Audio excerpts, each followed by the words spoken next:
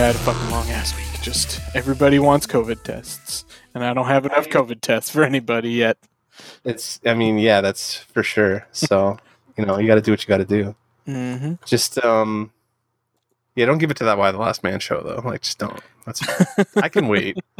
The comic book industry right now, I feel like it needs a timeout and, like, can wait for this kind of stuff. So, like, let's just do that. Well, that's what I'm thinking. Like, right now, I'm like, I have all the time in the world to catch up on, like, the CW series and stuff, and I'm just not. Yeah. I'm just like, there's, like, other things that I've been putting off that, like, I'm like, I'd rather probably, watch these fucking, like, non-comic book movies that I've been wanting to watch, or like I started watching Dark on Netflix and shit like that, and like, genre stuff, but not like comic book genre stuff. I've had a bunch of people telling me I need to watch Ozark, and I was like, I should probably sit down and finally watch that, which is like the furthest thing from genre you can get these days, apparently. So I was like, I haven't really in like the genre mood this week, so it was interesting. Yeah, going to Marvels and stuff. So yeah, that's because that's like hardcore genre. yeah, for sure, right? Like it's like the most Marvel thing you can get. So I mean, it's in the title and everything, right? So indeed. Well, that sounds like good preamble then. So let's get into it. Welcome back, listeners, to Dance Robot Dance, our weekly podcast where we talk about all things nerdy and geeky from a decidedly not safe for work point of view. This is our 204th episode. I am Tim. I am going to be hosting this week, coming to you for hopefully one last week from a hotel room in Mississauga, because my wife and I are moving into our new house in Toronto next week. And with me, I've got Mark coming to me from St. Catharines. What up, everybody? Yeah, so it is exciting times. It is. Things are changing. Paul is not here this week because he is in quarantine in Korea. I assume he's going crazy also, but like, I'm sorry, I'm watching Winston. I know. Talk to your turtle as well on the screen. This is an ongoing drama the last like couple of days. So listeners, they don't like each other. I think so. Listeners know that like I've got a couple dogs. You've heard Winston fucking barking on the podcast the last couple months. Yes. I have left some of that in. Yeah, and we also have a turtle that we rescued from my mother-in-law's front yard like 10 years ago before we got married. And it's living in a plastic tub right now in a hotel room with a heating pad under it to keep the water like warm. And Winston Winston's kind of an idiot dog. And just this past week has kind of figured out that the turtle exists and like keeps like jumping up on the edge of this plastic tub, and like, I'm concerned he's going to jump in and fuck with it. And right now he's like pawing at the fucking tub, for a second, it looked like he was just going to lay next to it and like try and communicate psychically with the turtle. But now he's gotten up and is definitely like sitting on the edge looking in. He hasn't quite scooted to the point where he's going to jump in, but he is like, like, I want to get in there with my buddy. I think this guy's my buddy. Turtle's going to bite him on the nose or something like that. Yeah, exactly. This is not going to go well for either party involved. So, listeners, if you hear me start freaking out in the middle of this podcast, that's probably what's happening. Yeah, it'll be you freaking out and me just laughing hysterically. So. Jesus. Anyways, yeah. So, like I said, Paul is in quarantine in Korea right now. He got back safe and sound. Well, we don't know if he's safe and sound yet. Smart, actually. He's like figuring out the steps and stuff. I like it. So Paul, if you're listening, happy quarantine, and we'll talk to you soon. And fucking dog. All right, hold on, I'm gonna grab him. Yep. The last thing I need is this fucking dog like soaked in turtle shit water. I was more worried about him knocking the whole. I guess he's probably not heavy to knock the whole thing over with that much water in it. That thing's weighed the fuck down. I'm mostly concerned about like Turtle and or Winston hurting each other in some way. All right. He's a sucky dog. It's worse than mine. Here, you want to sit in my lap? If that'll keep you away from the fucking turtle, we can do that. No barking, though. It's going to be loud. Yeah, exactly. Yeah, so that is where we are all at this weekend. Or this week. It's Friday night. It's a weekend.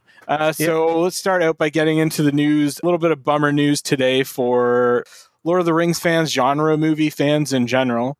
Ian Holm, who played Bilbo in Lord of the Rings and reprised that role for a cameo in the Hobbit movies before Martin Freeman took over, and also played Bishop in Alien and was in Chariots of Fire, was in Brazil, was in a lot of other things as well. I mean, dude did a ton of Shakespearean roles and stuff like that as well. He passed away from complications related to Parkinson's disease at the age of 88. That's sad. So, I mean, good long career, and his last role on screen was when he reprised The Hobbit, or when he reprised Bilbo in The Hobbit. He also actually played Frodo in the BBC radio play. So he played both Bilbo and Frodo at some point. We played Bilbo and Frodo in that radio play, and then went on to play Bilbo in the movies. So yeah, definitely will be missed, and a lot of outpouring of support and stuff like that, or not kind words and stuff for him. Elijah Woods was the saddest one. Played Frodo, obviously. He finished it off by saying "Farewell, Uncle," and that got me right in the fucking gut. Yeah, but I saw that today. I think I can't remember who I saw posting about it. I think it might have been Ridley Scott or Sigourney Weaver or somebody from the Alien movie that posted the original thing that I saw. So that's sad. He was so good in that, and that's just one role of several thousand or whatever the fuck that he's done. So yeah, I mean, I remember him originally from Alien. He was so fucking good as Bishop in that movie, and then that he was great in that as well. So definitely a loss. Let's see other casualties related to these related to the coronavirus. Star Wars Celebration 2020 has been canceled. Was supposed to be happening in. Oh god. Oh man, this is great. So listeners, I'm going to leave this in because it's kind of funny, but Tim has had to go back one more time to get Winston, who will just not leave the turtle alone. He really likes that turtle. So we'll see how long this lasts. The problem is if I put him in the fucking crate, he'll bark his head off at me. So I guess you're just staying in my lap for the next hour and a half, buddy. So Star Wars Celebration is canceled, was supposed to be coming to Anaheim in August, and fucking 2 months from now, nothing is going to be happening in Anaheim. So no. So yeah, California sounds like kind of a shit show right now. So yeah, and Star Wars Celebration isn't only. Oh no, it is. It's every year, but it looks like it's not coming back until 2022. So they've gone ahead and just said, yeah, it's not fucking happening next year either. Yeah, it's not super comforting to think that we'll still be in this situation in 2 years or in a year. So yeah, but seeing the numbers that are coming out of our neighbors to the south is not exactly making it seem like we're going to get waves, just one nice big consistent wave of people dying. So, yeah, exactly. Fuck. Wear a mask, guys. Just wear a mask when you go out, for fuck's sakes. Star Wars Celebration is one that I think I would like to try and do someday. It looks really cool, and there's a lot of amazing. They get top talent and shit like that for it. So and fucking cosplay for it. Star Wars cosplay obviously is amazing. So we'll see someday. Not this year, and not next year apparently. Yeah, no kidding. Warner Brothers is apparently doing an online con in August. So they're trying to sort of have an outlet for all of the stuff that they would normally be announcing at places like San Diego Comic-Con. So they're doing this online thing called DC Fan Dome, which is pretty fucking stupid name.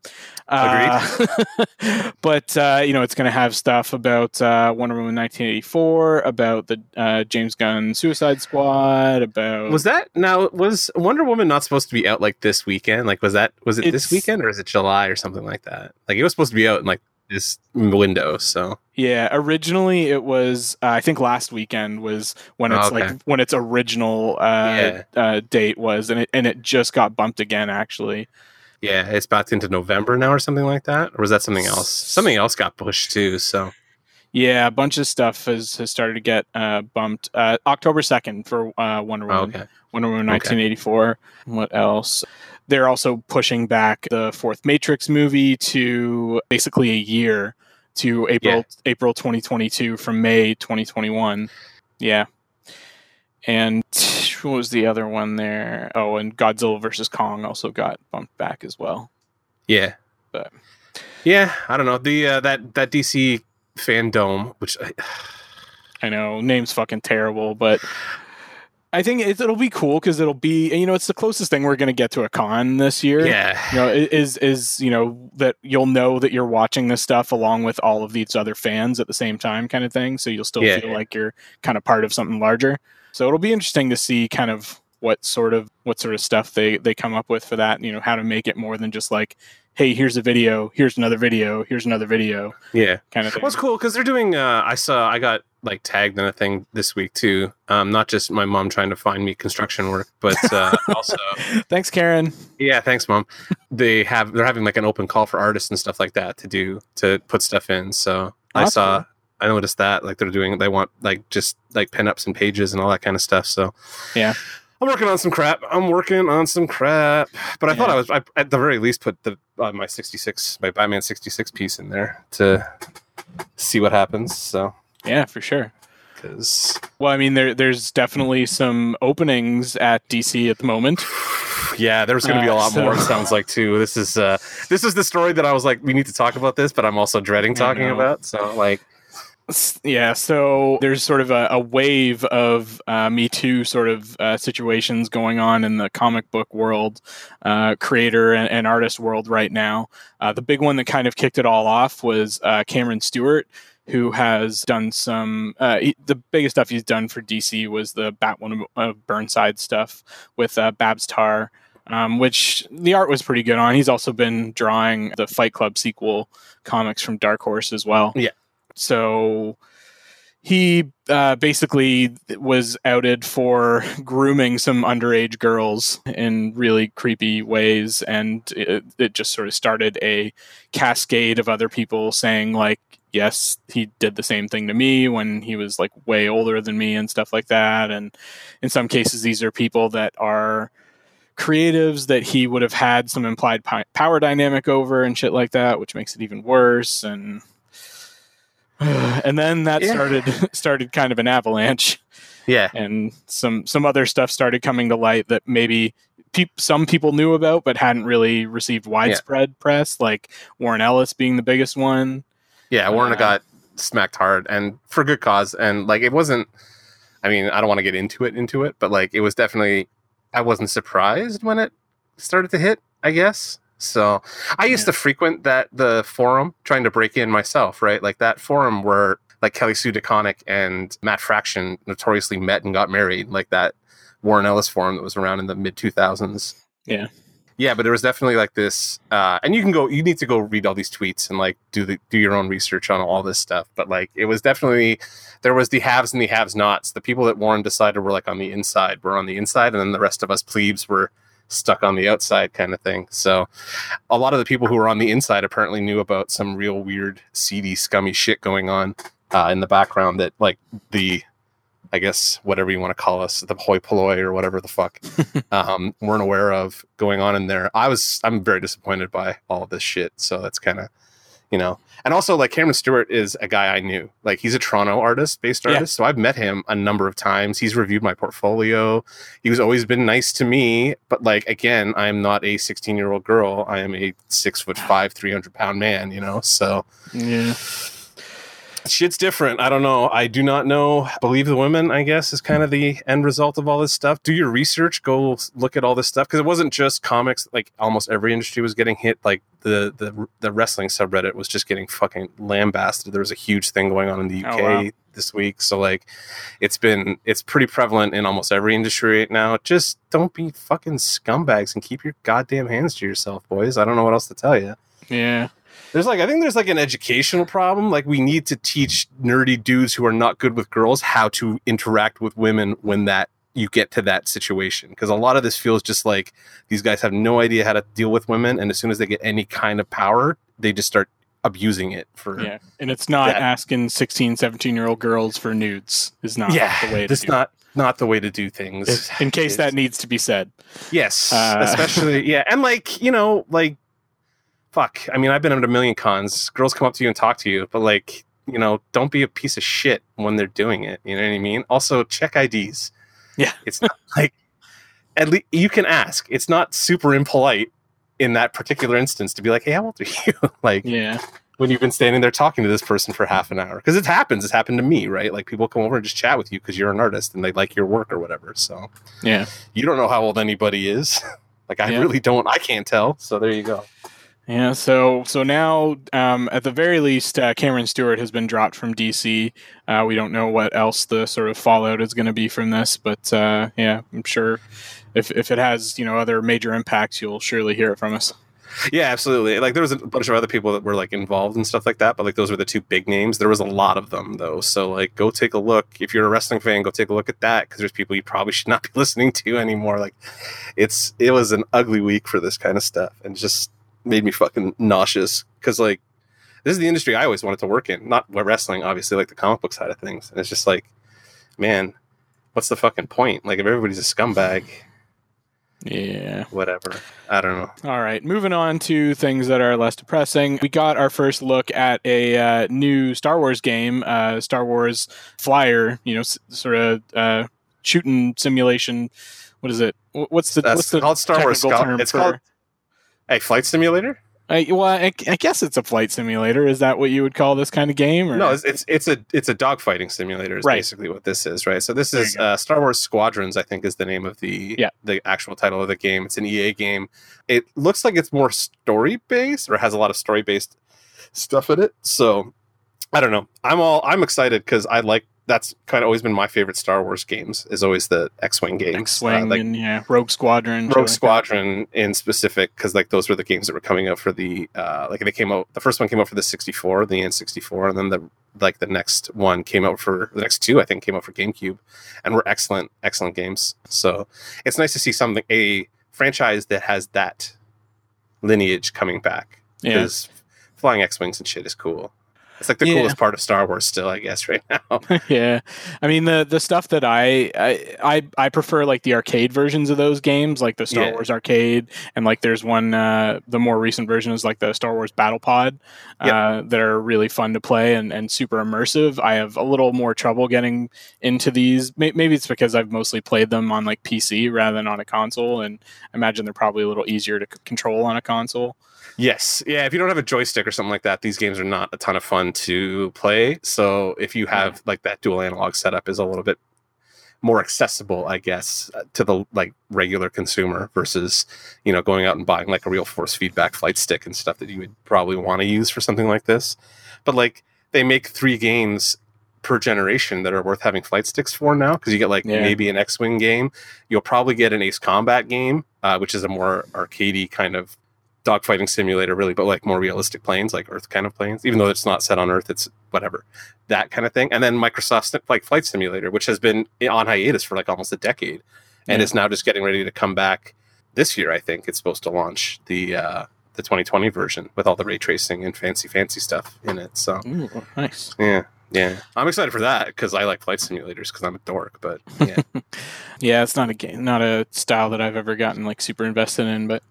See what else happened. Did you watch the Ghostbusters Reunited Apart with Josh Gad this last weekend?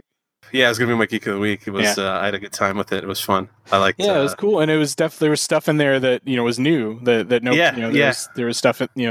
There's always those stories that these guys always tell at cons and stuff like that. Yeah. But then the nice thing with these Reunited Apart is I think because it's more of an intimate setting and they're getting all of these guys together. Mm-hmm. Some new shit comes out and you get these new little nuggets and stuff.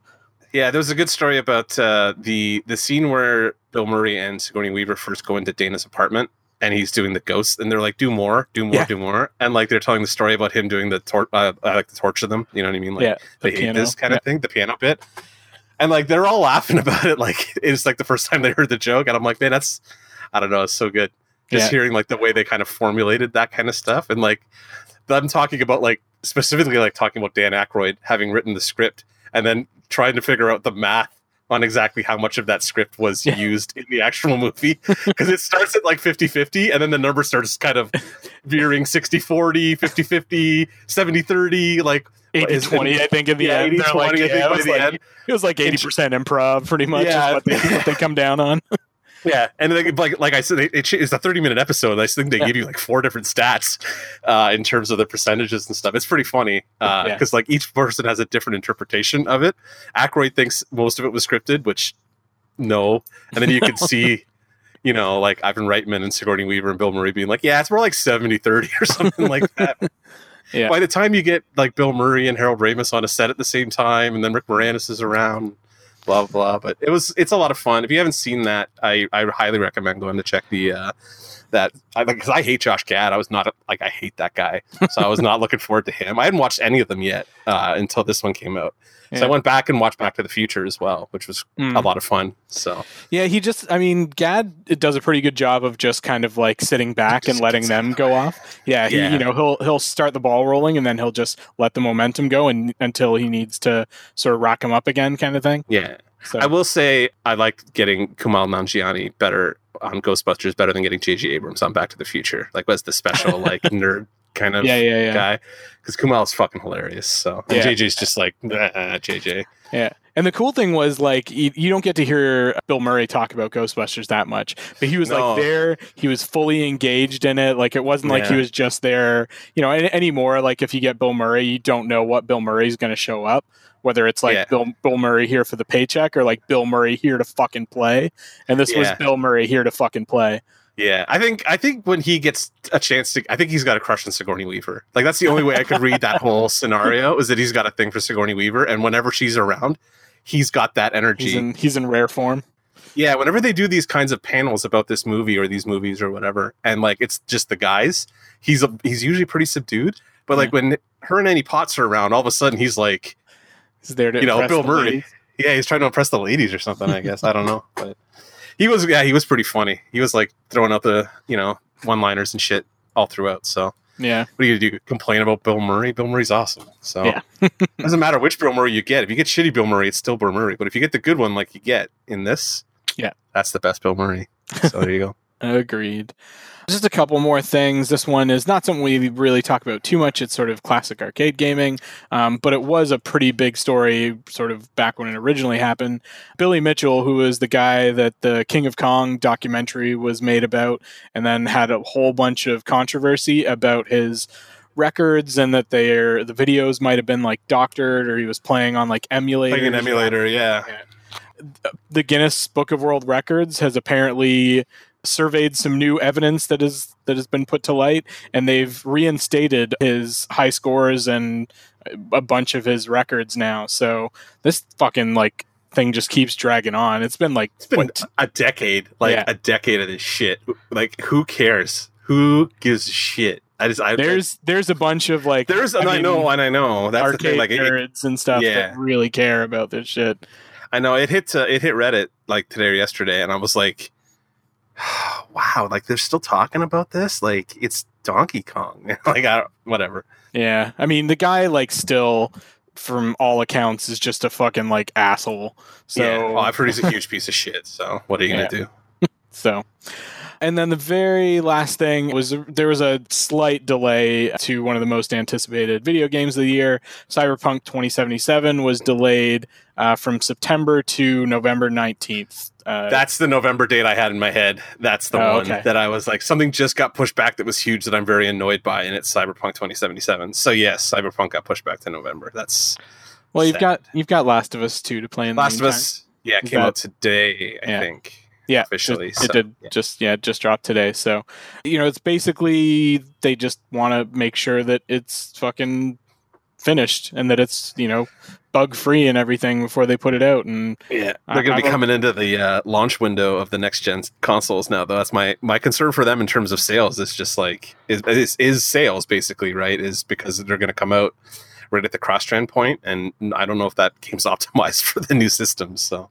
yeah, we'll have to see how that pans out. But all the best to them. CD Projekt Red, they apparently do good games that Christy has been yelling at me to play for the better part of a decade now, so that's cool. Are they Witcher? Is that? Yeah, CD Projekt Red did Witcher and Dragon. I think they do the Dragon Age games, so this is their next game.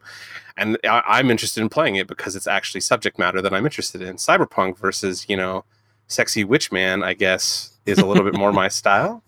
So, it would have to be sexy vampire man for you to be into it. Yes, more sexy vampire man.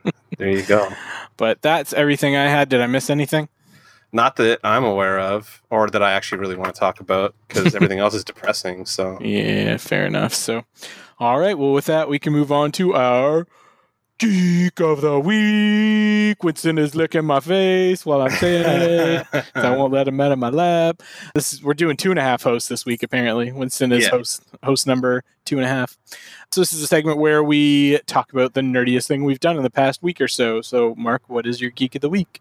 Well, that's the Ghostbusters thing, like I was we just talked about. So I basically sat down and watched that yesterday, and I had a nice little. I watched the movie right after I watched it too, so I threw the movie on afterwards to sit through it again. But it was fun to see those guys all chatting about this movie that like we're obsessed with. Everybody's obsessed with. Blah blah blah blah blah. It's Ghostbusters, man. You know, like it's just one of those movies that like, especially when you can get that cast together. It's a lot of fun to hear those guys just like shoot the shit and tell stories. It's always good also to like do an every 5-year check-in on Dan Aykroyd to see how much weirder he has gotten in the interim. Just how much fucking obtuse he's become. Oh man, he gets fucking weirder. Like I love Dan Aykroyd to death. Don't get me wrong. Like I love all that paranormal shit that he's into. Like I read all that stuff, all that kind of crap. I love it to death. Like I don't take it as seriously as he does apparently because he's lost his goddamn mind. But like I love Dan Aykroyd, you know what I mean? But it is every once in a while you catch him on a podcast or he does one of these things and it's like he starts talking about it and you're like, man, he's up another notch on like some kind of scale somewhere. He's one of those guys that's really bought into his own legend, I think, kind of thing, and bought into his own hype. Yeah, on the call, like if anybody hasn't seen it, like he's wearing like a face covering half the time. He's got fucking sunglasses on, indoors. It's kind of weird, but he gets weirder and weirder every time I see him. Like we can't not do a Ghostbusters thing and not call it Dan Aykroyd. You know what I mean? I'm sure by now they're all like, oh man, can we just not call it Dan? Because like fuck it, Doc, right? But like you can't get Harold Ramis anymore. So and Rick Moranis won't fucking come out. Rick Moranis doesn't do shit. So if you want to talk about Ghostbusters, you got to like fight to get Bill Murray, or you go get Dan Aykroyd, who will just voluntarily sit there and talk to you for 90 minutes about it. Exactly, and everything else. Exactly. And he'll throw advertisements for his paranormal TV shows and for his Crystal Head vodka and everything at you too. So immediately with the vodka, did he not start talking about the vodka in that? I think he may have started talking about the vodka. I think somebody else might have thrown a dig about the vodka at some point. Yeah. Somebody said something about it, and I was like, all right, the fucking vodka. I forgot about the stupid vodka. That's right. Yeah, my brother-in-law's got a couple bottles of that just because like he likes the bottles more or less, but it's fucking expensive. Yeah, somebody bought me a bottle. I have it. It's in a box somewhere in this shit pile. So but I don't know. I never tried it. I took it and was like, oh, this is the Dan Aykroyd vodka. Yeah. Cool. You can go with my other Ghostbuster stuff. Yeah, basically. So maybe one day I'll get him to sign it and just put it in with my collection of stuff. So So for me, my Geek of the Week was again playing Lord of the Rings Online. Alicia and I were playing a little bit last weekend because she got to Canada last Saturday. And so she's currently... How's she doing? Like, was she going crazy? I think she's doing all right. I mean, she's not really a big outdoor person anyway, so like her and I are both kind of made for quarantine. I'm a little more social than she is, so I think she might be doing even better. Yeah, I feel like Alicia and I are like both kind of like built for this. Like this is fine for me. You know, people were like, "Oh, do you not miss people?" And I'm like, no, this is great. I see people fucking blow. Yeah, I fucking hate people. Like, stay away from me. So I've seen more people since I've been down in St. Catharines because like family like pops in and stuff like that than we were having in Milton. And I'm just like, man, I kind of miss that house because like we were like an hour away and nobody spoke to us. It was pretty great. Like, it was pretty fucking cool. So yeah. Yeah, so she's back. She's in Canada doing her quarantine right now, but like, you know, I can't see her or spend time with her really. So we were spending time last weekend playing Lord of the Rings Online together. So we we're just kicking around Fangorn Forest, helping out the Ents. Sort of after everything that goes on in Isengard is kind of about where we are in the game right now. So nice, cool, fun times. Are you guys going to document your dog reunion? Are your dogs super bonded to each other? We're like at 2 weeks distance. We'll give them like a freak out or whatever. Gordon could fucking care less. He's a pretty independent dog. Winston, I think, misses Gordon. And I mean, I should say I did go down last weekend to welcome Alicia. Like, we just stayed at a distance from each other. And then we all had, like, my parents came down as well, and we all had dinner on the lawn, and like Alicia was on one end of the lawn and like all the rest of us were on the other end of the lawn, because in Ontario now, you know, you can have like your little social circle of up to 10 people that you're allowed to like have close contact with. And so, you know, with that, it's like basically our family of the six of us, me, my parents, my sister and her husband, and then Alicia will be part of it when she's out of quarantine. So, yeah. So yeah, and with that, Winston and Gordon got to like get within sniffing distance of each other at least. But Winston was so frustrated the whole time. He was like, "Why can't I go play with them?" Gordon could care less. Yeah, yeah, fair enough. So, yeah, but all right. Well, with that, we can move on to our meat of the episode: marvelously painted meat. And awkward silence from Mark. Yeah, the best.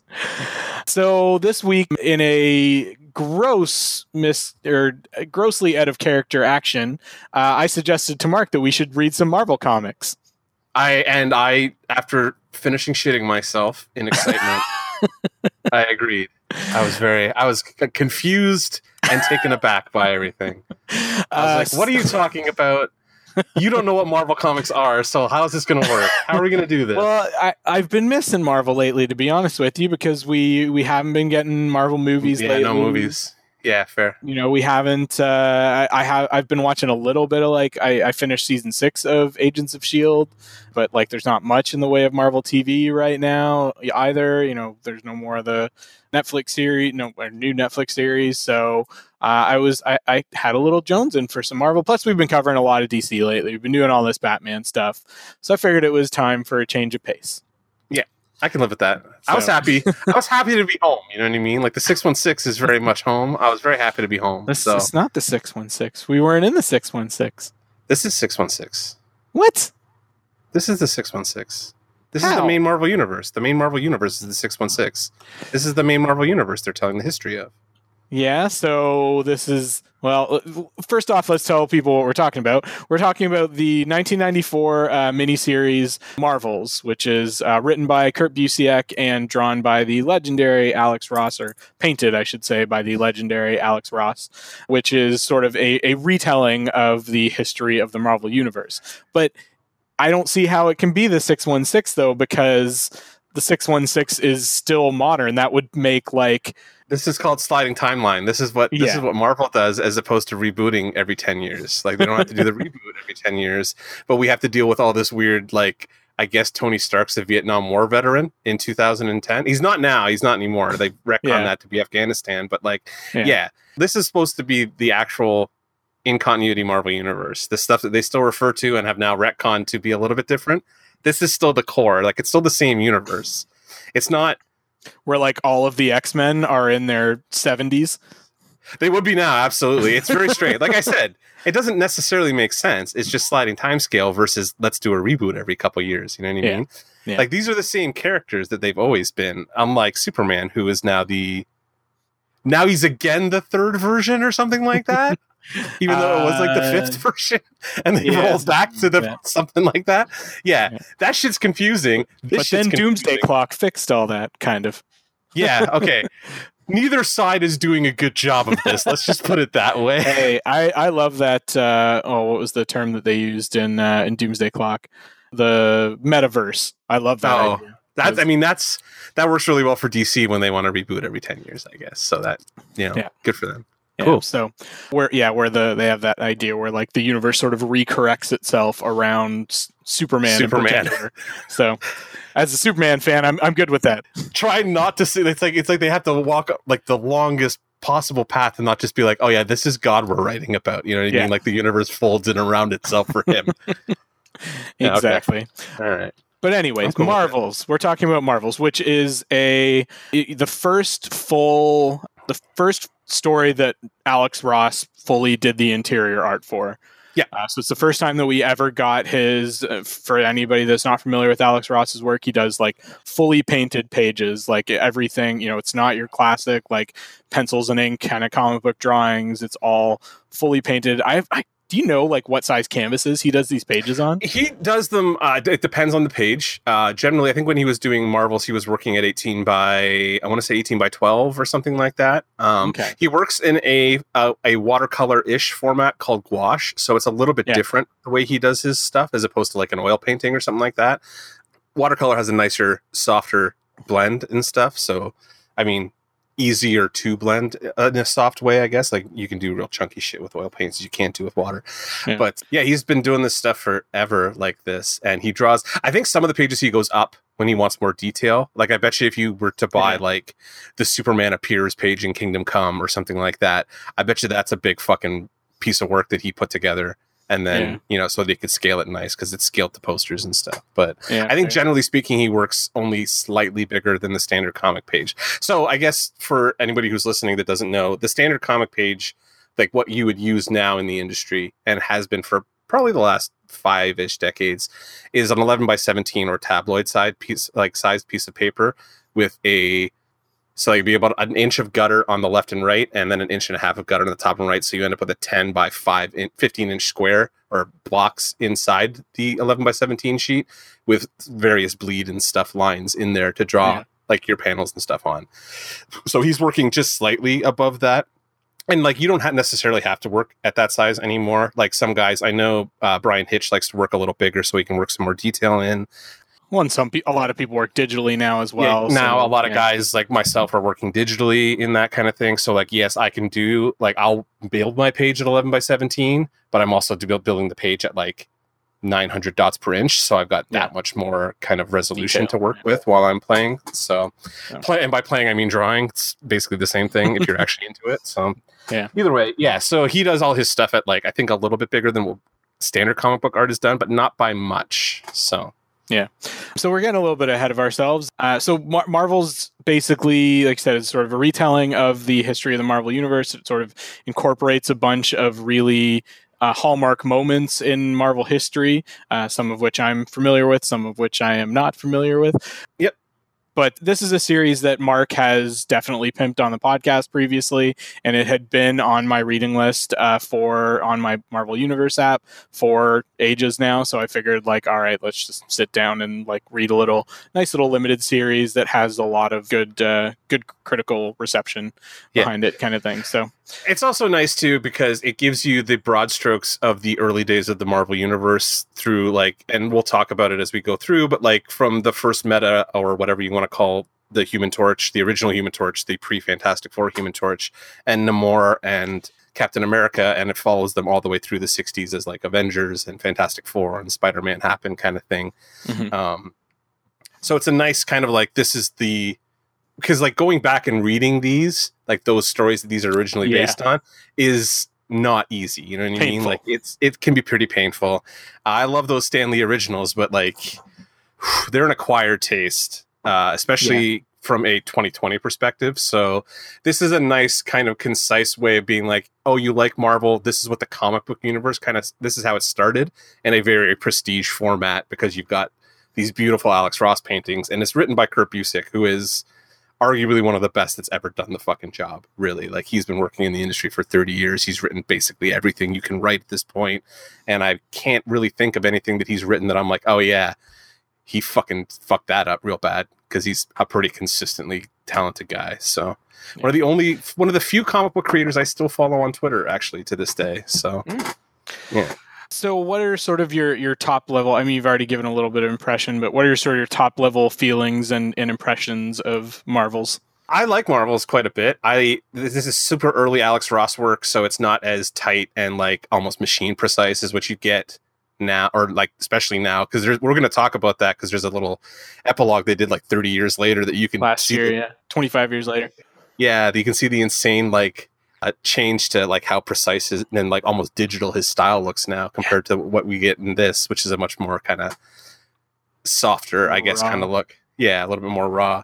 But Marvel's this is how I picture the original history of the Marvel Universe, basically. Like when people talk about like the Spider-Man days of the Marvel Universe, this is kind of how I picture it. It's the idealized, glossy, rose-colored version of all that stuff that happened before Steve and Stan and Jack created Spider-Man, because that's kind of where my entry point really to the Marvel Universe is with Spider-Man early on. Like, I went back and read all the Fantastic Four stories and early Avengers stories after the fact, but I came in as a Spider-Man guy. So this is kind of how I overall right back to the turtle, eh? Oh, he's awesome. Yeah, man, sorry. that's fantastic. Yeah, so this is the book that, like, if somebody's like, what do I need to know about the history of Marvel before the main run of books? I'm like, just read these 4 issues. Yeah. It's beautiful, it's Kurt Busiek written, and it'll give you the broad strokes of how you should feel about this universe, because it does hit on everything that, like, the universe uses even to this day in terms of, like, them not trusting the heroes necessarily and all that kind of stuff. So I've always liked Marvels. I like Marvels. This is my favorite Alex Ross comic, probably, because it's more of he feels more natural in this era because he's such a Silver Age dork. Fucking dog is got his head right in the turtles. Oh, it's just making me. It's making me laugh watching you watch him more than anything else. Like, this is the best part of this podcast for me this week. He's such a dumb looking dog too. He's like, derp. Hi, bud. Anyway, yeah. This episode has a fucking B plot. Yeah, no kidding. This so either way, this thing Marvel's works perfectly to Alex Ross's Silver Age fetish. Also, you know what I mean? Like, he gets to, like, work in the Silver Age. He doesn't have to make any of the concessions he has to make when he draws modern heroes or anything like that. And what's he doing now? I can't see him. He's off camera. No, he's just looking at me like an idiot. All right. Well, for my part, it was good. The art was fantastic. I ended up feeling like, as someone that's not as steeped in Marvel history the way that I am in DC history, that it was keeping me at a distance at times. Yep. Well, there's a lot, because you're getting the broad overview of stuff, right? Like, you're not necessarily getting to go into the nitty gritty. You're not really spending any time with the characters you want to spend time with. You know what I mean? Like, you're not inside Peter Parker's head throughout any of this. And I'm okay with that for the most part. But just, I had a couple of issues with the writing, which we'll get into. But overall, when you consider that this was made by a couple of dudes in their fucking mid-20s, like, Busiek and Ross were both, like, around 25 when they fucking did this. Like, it's really impressive. Yeah, the looking at this art and realizing that the guy who made it is 25 and now does what he does now makes me want to eat a gun sometimes, because, like, it's so good. And, like, at 25, I was not this good. So, yeah.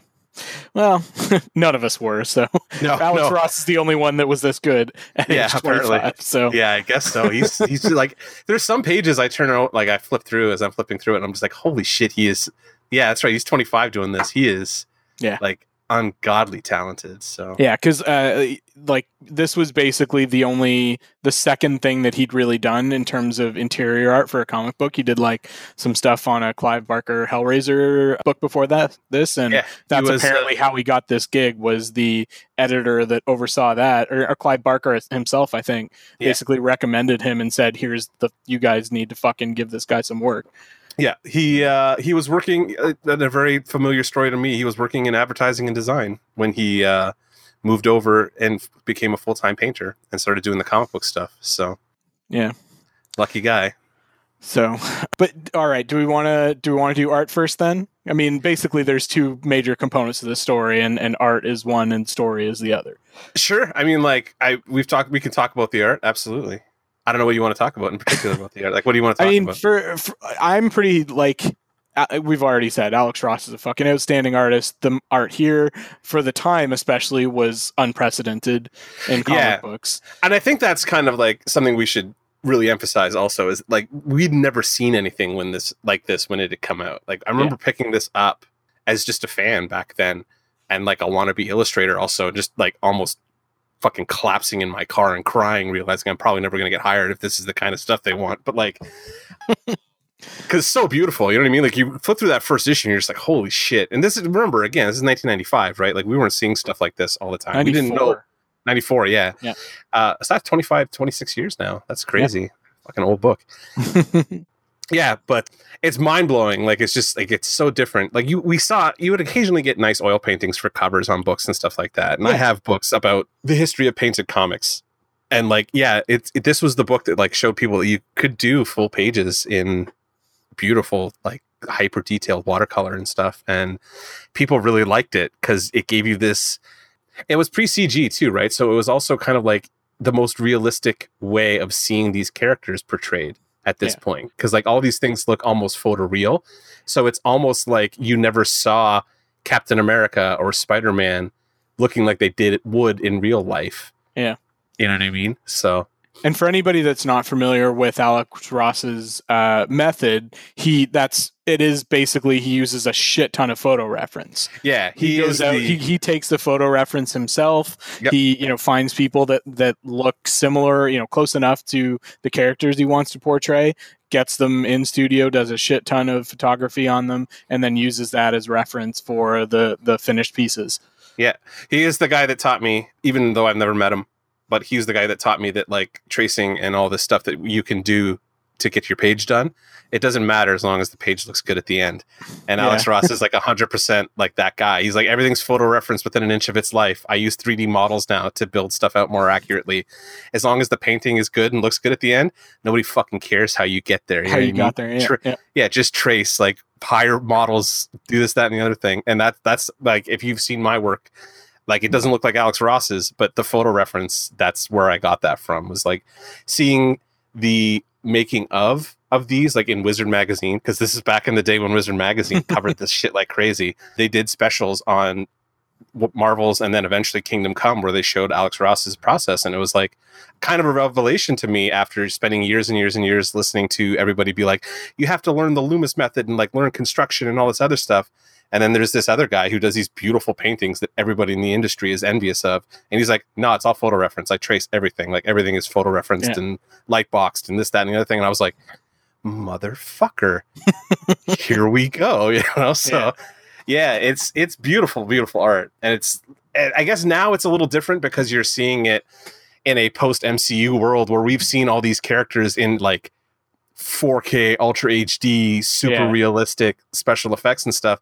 But in 1995, like I didn't have a real idea of what the Human Torch would look like in real life, and this is a pretty good like artistic impression of that kind of thing. And like, how would Spider-Man's outfit sit on him realistically? Like that's the kind of thing you didn't really get a chance to think about. Alex Ross made you fucking think about it. Like that's how good this art is. So I don't know. Like he does everything really well. Like even his layouts are good. So it's like, it's not like anything to critique. It's just like, it's such a different, and especially in 1995 or 1994 was such a different style that we've never seen before, that like, it's really worth just kind of, even if you don't read the fucking dialogue and just flip through the book and look at the paintings, like it's a beautiful book to look at. I still wish they'd done like they don't have, like this is Marvel and Absolute Editions are a DC thing. This is a book I wish they would do like an Absolute style edition of. There's an annotated edition. Yeah, which I have, but it's standard size. Like it's not plus size like an Absolute Edition. That's what I'm at. Like, because I have Kingdom Come, and I even bought that Injustice or whatever that book was that he did. Justice. In Absolute Edition. Even though, just because I like looking at his paintings. So you touched on like the layouts in particular. I love like when he does those like full bleed pages that have like a few panels like spread throughout them kind of thing. He uses that really effectively. Yeah, there was I did have a couple little bits where I found some like rookie jank in his page layouts where like like where he was leading you like top left, top right, and then like middle right, and then you had to go back to like slightly below middle right, middle left to read. And I was like, oh, that's fucking. Who the fuck let that slide? But at that point, the thing is, even early unpolished like Alex Ross like art and layouts is like just beautiful to look at compared to your run of the mill just classic pencil and ink drawn comic art. And it's in part because it's different, but it's different in a really just captivating way. Yeah. We everybody spent years trying to figure out how he fucking did all this stuff after the fact. Like, so. There's no doubt that he does excellent character work, excellent expressions, that sort of thing. Yeah. But I especially love when they let him loose to do those like big impactful splash pages.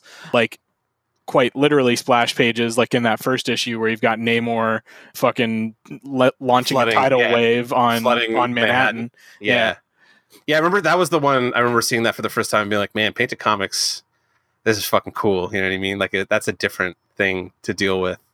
And that painting, and there's one in particular, and it's a couple pages later, they show the invaders attacking like a Nazi stronghold, or like I think it's the last page of the issue, and it's Captain America and Bucky and everybody like parachuting in, and it's just like, you've never seen, we didn't see shit like this in 1995. It's mind blowing to look at like this kind of stuff. So, and I love the way that he draws Cap in particular, like where you can like really tell that shirt is like scale mail.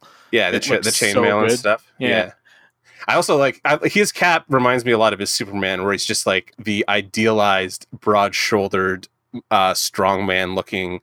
Like he doesn't look cut the way like they would draw him now. Like he's like a what do you call it?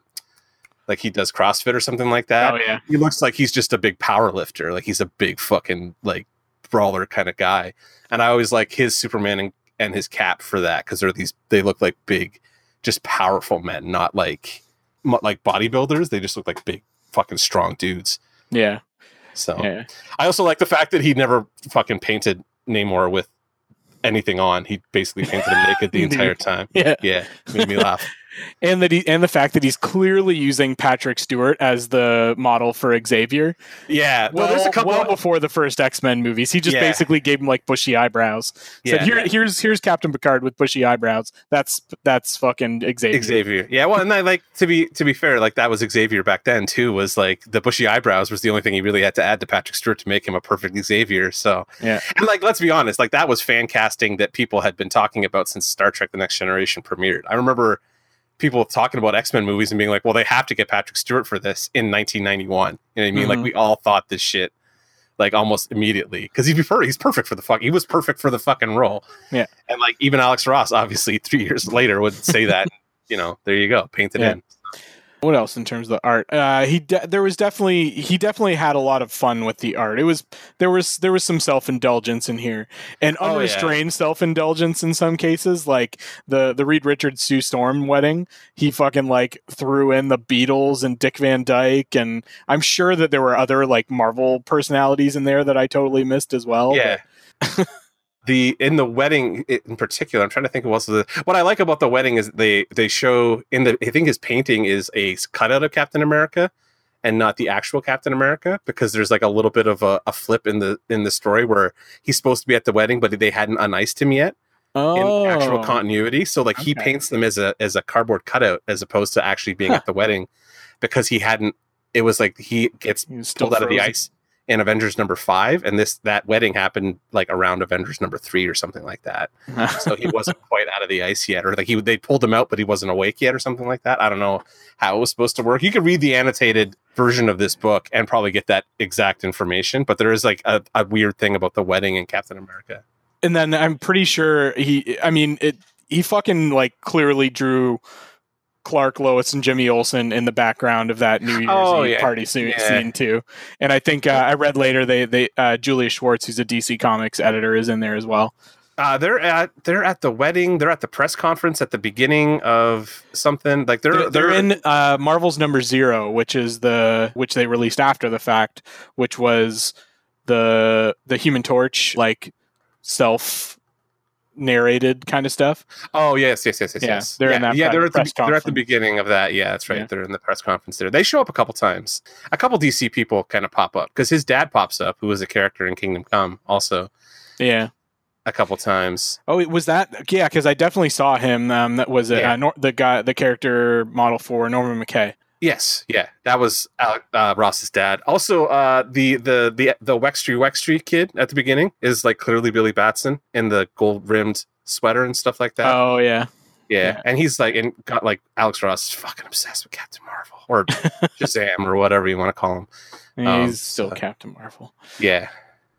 What else? I love like Ross is great at playing these huge portraying these huge, epic, grandiose characters. So like his Sentinels and his Galactus were both fucking just just amazing. That the shot that was on the original cover of Giant Man is my favorite in terms of like how he handles like doing the fisheye and the scale and all that kind of stuff.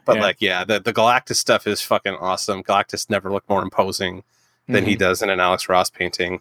He even makes the purple shit look good. Like, well, exactly, ridiculous outfit, but like he looks cool as shit. Yeah. I even like the way like they frame up the X-Men, where like, because like it's just the cast light from Cyclops' visor, everything gets turned into this like blood red situation. So he's really good at playing some of these things, like color grading them or something like that, to kind of indicate a mood or to tone down some of the silliness of the costumes, like in Galactus's case, or like that kind of stuff. So yeah, exactly. Like, Galactus is a character that in the comics, especially in his early appearances, if you go back and look at him, you're like, all right, I was supposed to take this guy seriously as like a fucking like galactic level threat. Yeah. This guy in his bright ass purple long johns kind of thing. But fucking Ross makes that shit look imposing. He does it kind of with everything. Like, we haven't talked at all about like his Spider-Man. His Spider-Man looks fucking creepy compared to most. He draws him at night all the time. He's in the traditional original black outfit. Like, it's black and red. There's not a lot of blue on there. If he does use blue, it's to highlight more than anything. It's usually a kind of a flat black outfit, which I've always preferred. Like, when he switched into that black outfit at the end of Far From Home, I was like, oh man, that's the perfect Spider-Man outfit, because it's the original. He's supposed to be creepy. He's named after a spider, guys. Like, it's supposed to be a weird looking costume. So black and red looks really good. He makes his Spider-Man look really good. We didn't get very much Spider-Man in this though. Well, no, but that's kind of the point, right? Yeah. Like, I mean, his Spider-Man works for me on a level above everything else, because everything else just looks frumpy at that point. You know what I mean? Like, he draws everything like they're wearing real clothes, and I'm always like, oh, this doesn't look quite as majestic as I would like it to. But Spider-Man looks fucking baller in these. Like, his Spider-Man and Superman always work for me. So, whereas like I'll have like bitchiness about like I hate his Wolverine or I hate his Batman or this, that, and the other thing. But like Superman, Spider-Man, thumbs up, boys. Yeah. So. And some of those spreads of the Fantastic Four and Silver Surfer battling Galactus are just so nice. Yeah. There's like the splash page of the Sentinels, and then like all the splash pages and like big like splashy panels of especially the like Silver Surfer fighting Galactus, or what was the frame I was thinking of? Even when they show the sky on fire, like he paints the sky on fire, and it's that double page like spread, and they're giving you the news across the bottom. Like, it's fucking cool. Because when you see it in the original comic, it's just like a flame in the middle of like a little square box, right? And they're like, the sky's on fire. It's like, oh, you just colored the sky orange as opposed to coloring it blue. Whereas like Ross really like paints it in red, and like he bathes the whole scene in like yellow cast, and like all of the windows and shit are reflecting this like red light and stuff. It looks fucking terrifying. And I don't know, it's just beautiful. So and then like this is definitely a story with a lot of it's propelled mostly by the emotion of this vehicle character, Phil Sheldon, as photographer, and just some of the human emotion that Ross is able to catch in Phil's face, and also in some of the other characters' face, is like, that is in some ways just as impressive as those massive splash pages. The subtlety of the acting from the drawn art is pretty impressive. Like, he's very good at capturing subtle expressions, you know what I mean? Like subtle emotion and that kind of stuff. And it's all body language and all this other stuff that you have to get good at as an artist. Yeah. And he's just showing off, you know what I mean? Like, he's better than everybody, and he fucking knows it, because every page, like, you can feel the emotion coming off the characters and stuff. Like, you can almost see the veins popping out of J. Jonah Jameson's fucking forehead when he's yelling about Spider-Man in that last issue and stuff. So, yeah. One of the other things I wanted to note while we're talking about the art is that this is, even for me, who does not have that much knowledge of classic Marvel comics, I could pick out just tons of classic Marvel covers and panels that they were paying homage to. Yeah. Like, even that initial cover is the cover to, is it just Marvel Comics #1, the one that has the Human Torch coming out of that? I think it might be something like that. And even just like classic art, like there's that fucking homage to Nighthawks at one point. Yeah, absolutely, man. Like, that's I think, and it's something that like Ross talks about because of his process being so kind of arduous and like time consuming, that he has the time to go back into these pages and add little references and make sure that everything's super tight. And like, if he's adding photos to the background or something like that, he can throw, you know, even more references and stuff like that into, to the point where like he even criticizes himself. Like there's a shot of like Jackie O and John Kennedy in here that he just put through in the background, and he's like, I'm a fucking douche. I put her in the outfit she was wearing in Dallas. Oh, you know what I mean? I was like, oh yeah, that's a shitty move. Good work, Alex. You know. Well, it's the sort of thing too where like it comes across as indulgent, but it's executed so well that you just don't give a shit. Like it's basically the sort of thing that if any other artist did it, you'd be like, all right, like you're just fucking toying with this, like it's just distracting. But because he's so skilled, I at least am more than willing to overlook it most of the time. Yeah, there's not anything in here in terms of like references or anything like that bugs me. I'm like, no, this is all fine, because like he's obviously, these are two masters getting into their groove. Like when you really look at this book at the end of the day, and it's just like, just go along for the fucking ride and like enjoy.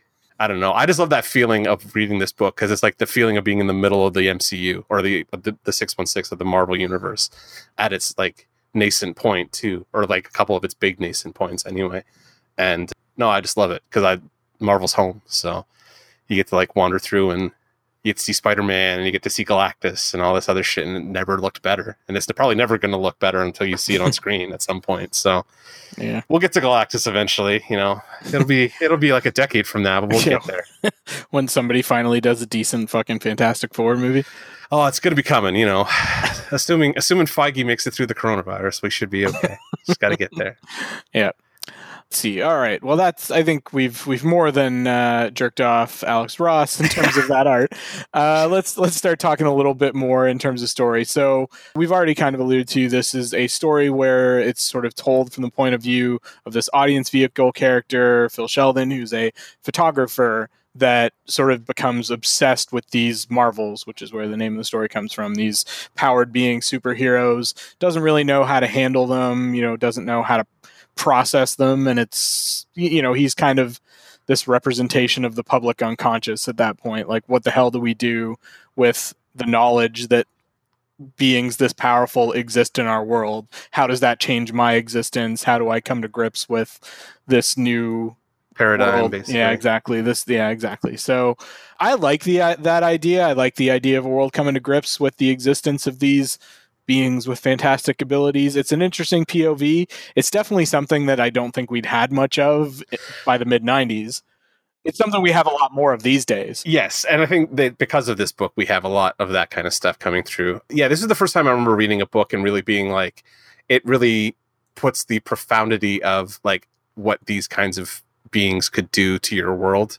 You know what I mean? Like, yeah, like all of a sudden they're dealing with a single human-sized thing that can tear a building down on its own. You know what I mean? Like when Namor shows up, and they have to like kind of like, you have to wrap your fucking brain around that, and like it kind of puts you in the mindset where you're thinking about like, yeah, what would that be like? Like where, I mean, we have enough random horse shit that we're dealing with on Earth right now as it is, but like throw in some angry dude out of the sea who can knock over the, like, you know, like basically pull a 9/11 without a plane. You know what I mean? For all intents and purposes.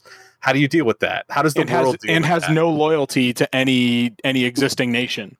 Yeah, exactly. Right. Yeah. So like what's that like? Like, how do you deal with that? How do you wrap your fucking brain around that? What's the human experience of that? And like that Marvel's does, I think, an excellent job of like kind of answering a lot of those questions. Like eventually you either like put your faith in them, or you become J. Jonah Jameson and like hate Spider-Man for some reason. So yeah, well, then I like the way that they played Jonah in this, like, or JJ, like his reluctance to embrace superheroes, like right from their first appearance, and it just, you can tell that it's just, you know, it's him, his lack of self-confidence ultimately. Yeah, it's almost Lex Luthor-ish. Oh, I had that exact fucking note. Yeah.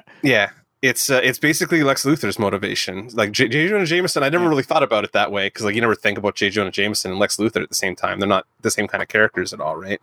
But I was like, man, they have the same motivation. They're both terrified of what the Superman means to them as humans, and that makes sense, right? And like we probably all would be a little bit like, it would scare us if it happened for real. Like if Superman was real, you'd be like, well, what the fuck do I matter if that guy can like move the whole planet with his bare hands, or if he wants me to die, I'm dead. Like we're dead. You're dead, right? Like it's dead just one of before those. I can even finish that thought. Yeah, like you don't even get to think it, right? Like he's already eliminated you and your whole family and your entire species because he's Superman. So like, yeah, it's a trippy thing to deal with. And like, I like this story is kind of why I'm obsessed with that question, because I read this book when I was a kid and I'm like, oh man, that would be scary actually. Like Galactus coming down or whatever would be like, we read it and we're like, this is an exciting story and I'm having fun because my superheroes are going to deal with it. But like, what's this like in the real world? Scary as shit. So I think this book does an excellent job of kind of conveying that. Yeah. And I mean, and you've got, like I said, nail on the head with the comparison to like Luthor, especially the like 80s, 90s comic book version of Lex Luthor, where, he's just uncomfortable, cannot process the idea that beings exist with this kind of power. And to the point where both of those characters end up using their influence to try and paint superheroes as a menace. So they should meet. They should have a crossover and meet at some point. And even Phil himself has a lot of trouble processing and coming to terms with this, to the point where in the first issue, which is set in 1939, right before World War II. Well, I think it's the early 40s. I think it's like 40-41 before the Americans get into World War II. I think it spans that. Yeah, it does kind of stretch. Yeah, it does span a little bit because they do eventually get in there because obviously Captain America is involved and stuff like that. But and they do make mention to Pearl Harbor in issue 1 at some point. Right. But it starts pre-American involvement. I think the war's on, but the Americans aren't involved yet. It took a couple years for them to get their shit together and get over there or whatever. But and then Pearl Harbor happens, and then it's very much more like and like. In that issue, you can tell, basically Phil breaks off his engagement with his fiance because he feels emasculated, more or less. He feels like he can't protect Doris, who will eventually become his wife, from these people that are flying around, with little or no, as far as he knows, little or no regard for their safety or well-being. Yeah. So. And it's a fact that he's introduced to a number of times because of this throughout his life, where like he also like the mutant thing starts to happen in issue 3, and he's like, wait, like his initial instinct when he sees that his daughters have brought that girl home is, are they infected? Like he has that gut reaction that everybody would have because they don't understand it, right? Like which has echoes of like the AIDS epidemic and everything. Yeah, exactly, absolutely. So it's all this stuff where he's having to deal with. I mean, stuff that we're dealing with in real life, but like on top of that, it's an extra layer of like, okay, mutants and, space aliens and drunk Tony Stark in an Iron Man suit and all this other shit that's going on.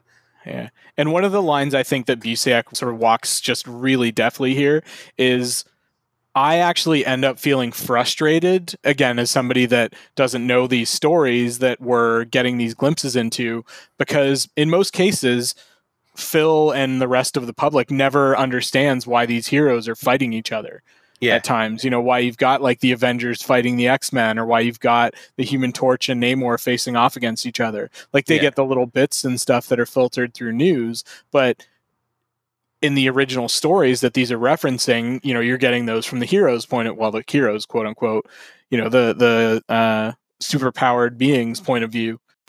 That's probably exactly how it would feel for the common people, is that they would also be frustrated because they're only getting these little pieces of information. They're never getting the full story. So I think that really helps to immerse you in this story and the point of view character that you're looking at it from. And like that kind of stuff has like gets harkened back to in a lot of Marvel stuff. Cause like look at the launch or the opening of Far From Home, where they're trying to explain like on that news broadcast at the school, what happened to everybody, like this, like what was the snap and this, that, and the other thing. Nobody really seems to have exactly an idea of what's going on because they just get the news reports, right? And that's probably a little bit more accurate to what you would really see in the real world. It was like these superheroes fucked off planet and defended us from something, and then we get to hear their story from them if they decide to tell us, and what little news we get, and that's it.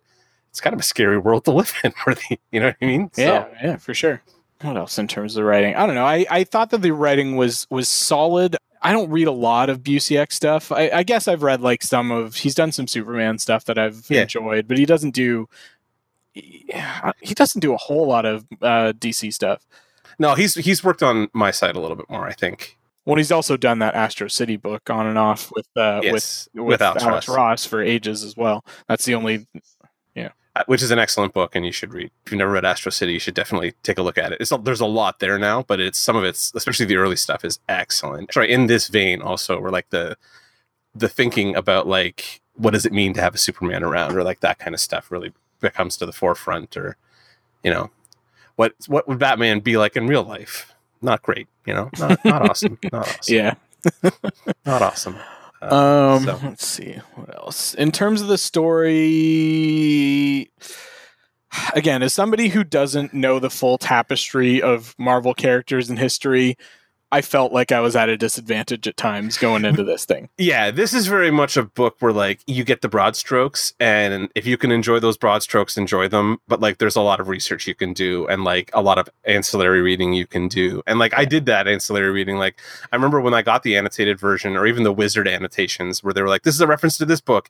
I collected all those books to go early, like found them either by hook or crook online or whatever, just so that I could get like the full context of what this world was. And it led me down a rabbit hole that involved me reading the first 5 years of every Marvel comic ever published, which was a tough project. Fucking slog. It's a lot of Stan Lee, you know what I mean? So like there's fun to be had if you don't mind like the real like chonky kind of cheesy stuff. Yeah, like the schlock that was Stan Lee, and sometimes it is a thing, but it gives you a lot of context for this book.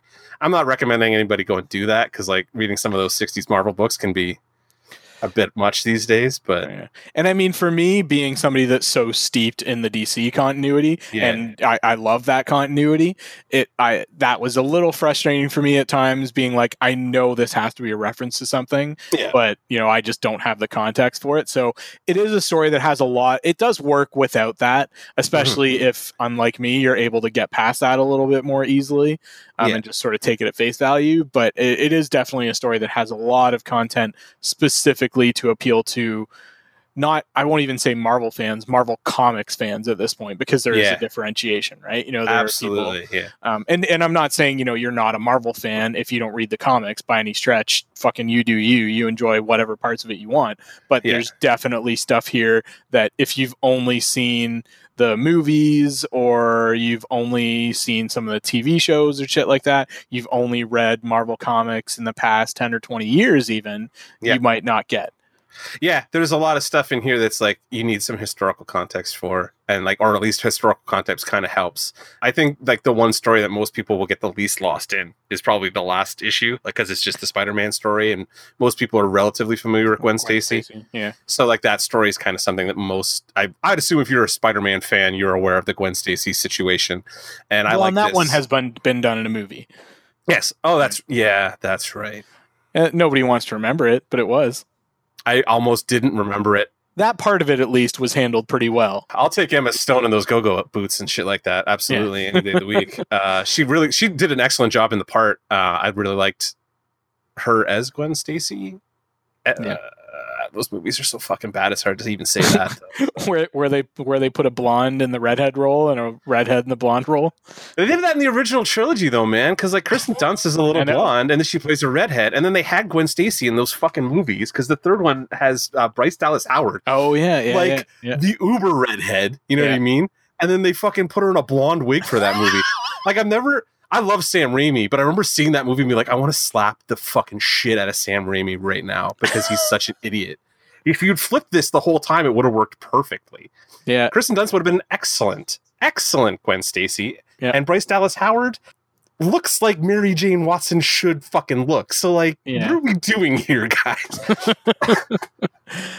But then, they did it again in Amazing Spider-Man 2, because like Emma Stone, famous redhead. Yeah. Blonde wig. Dumb. And when they cast their MJ, they cast a redhead. It was a redheaded girl who was a blonde. It was a blonde or a brunette girl who was going to be their MJ that they were going to put in a wig too when they did that. And I don't know. I was like, oh my God, guys, like just. And then obviously now we've got a little, like, I don't know where she's from, Zendaya. So like, no. You know what I mean? Brunette. But she's definitely a brunette. Yeah. So like we have a brunette MJ. Yeah, and I'm okay with that. It's a different take on the character, and if they want to go their own way, at least they're fucking committing, right? Oh, absolutely, Yeah, absolutely. they're saying, And like, are you going to say no to that Zendaya MJ now? She's been the second best character that isn't Spider-Man in both those movies now. So like, well, she's the perfect MJ for Tom Holland, Spidey. Absolutely. So yeah, perfect foil. Getting back to Marvels, let's see what else I have. The X-Men civil rights analogy was definitely there. It was beating you over the fucking head with it. Yeah, but like that's the X-Men, really. Yeah, like, and especially the '60s X-Men. It was not like a steeped analogy or anything like that. It was very like, it was very on the face of it. On the face of it, you know, like, yeah, it's pretty bald faced in terms of like where that analogy. And it had to be. It's first of all, it's comic books, and second of all, you know, we're still having problems with racism fucking 40 years later. So obviously the message of the fucking X-Men maybe needs to be a little bit more fucking slam you in the goddamn face. So. But at one point, Phil, this vehicle character in his internal monologue literally refers to the X-Men as the quote unquote dark side of the Marvels. I was like, get it? Dark, like black people are dark. Yeah. Like, oh, wait. Kurt, you could have probably dialed it back a couple notches on that one. A little bit, yeah. But I mean, like, if he's trying to make sure people get the fucking point, which again, look around you, nobody got the point. So like, it's true. I don't know. True. Maybe he needed to say it a little bit more blatantly than that, even. The other thing that there's obvious, we've already talked about Kingdom Come being sort of the DC equivalent of this story. It's like the spiritual DC successor to this book. It came out 2 years after this, written by Mark Waid instead of Kurt Busiek, but doesn't really basically tells the opposite story. It tells the future, a potential future of the DC universe rather than the history of the DC universe. Alex Ross did go and do one of those also at Marvel called Earth X eventually. Yes. And it was slog. Yeah. Did he? I think he did character designs for that. I don't know if he wrote anything in it. I don't know. I think he helped do like the character breakdowns and stuff like that with. Yeah. I don't know who did he write that with? I can't remember anymore. This is why we have the internet. Earth X. I did 1999. Was it really 1990? I don't know. It was like 3 maxi series with like different. Like it was Jim Kruger art and all this other stuff. It was Earth X, Universe X, and Paradise X, and it was Jim Kruger and Alex Ross wrote it along with John Paul Leon, who penciled. It looks like at least the first Earth X series. I think it was 3 12-issue series Earth. Yeah. And then Ross did the covers.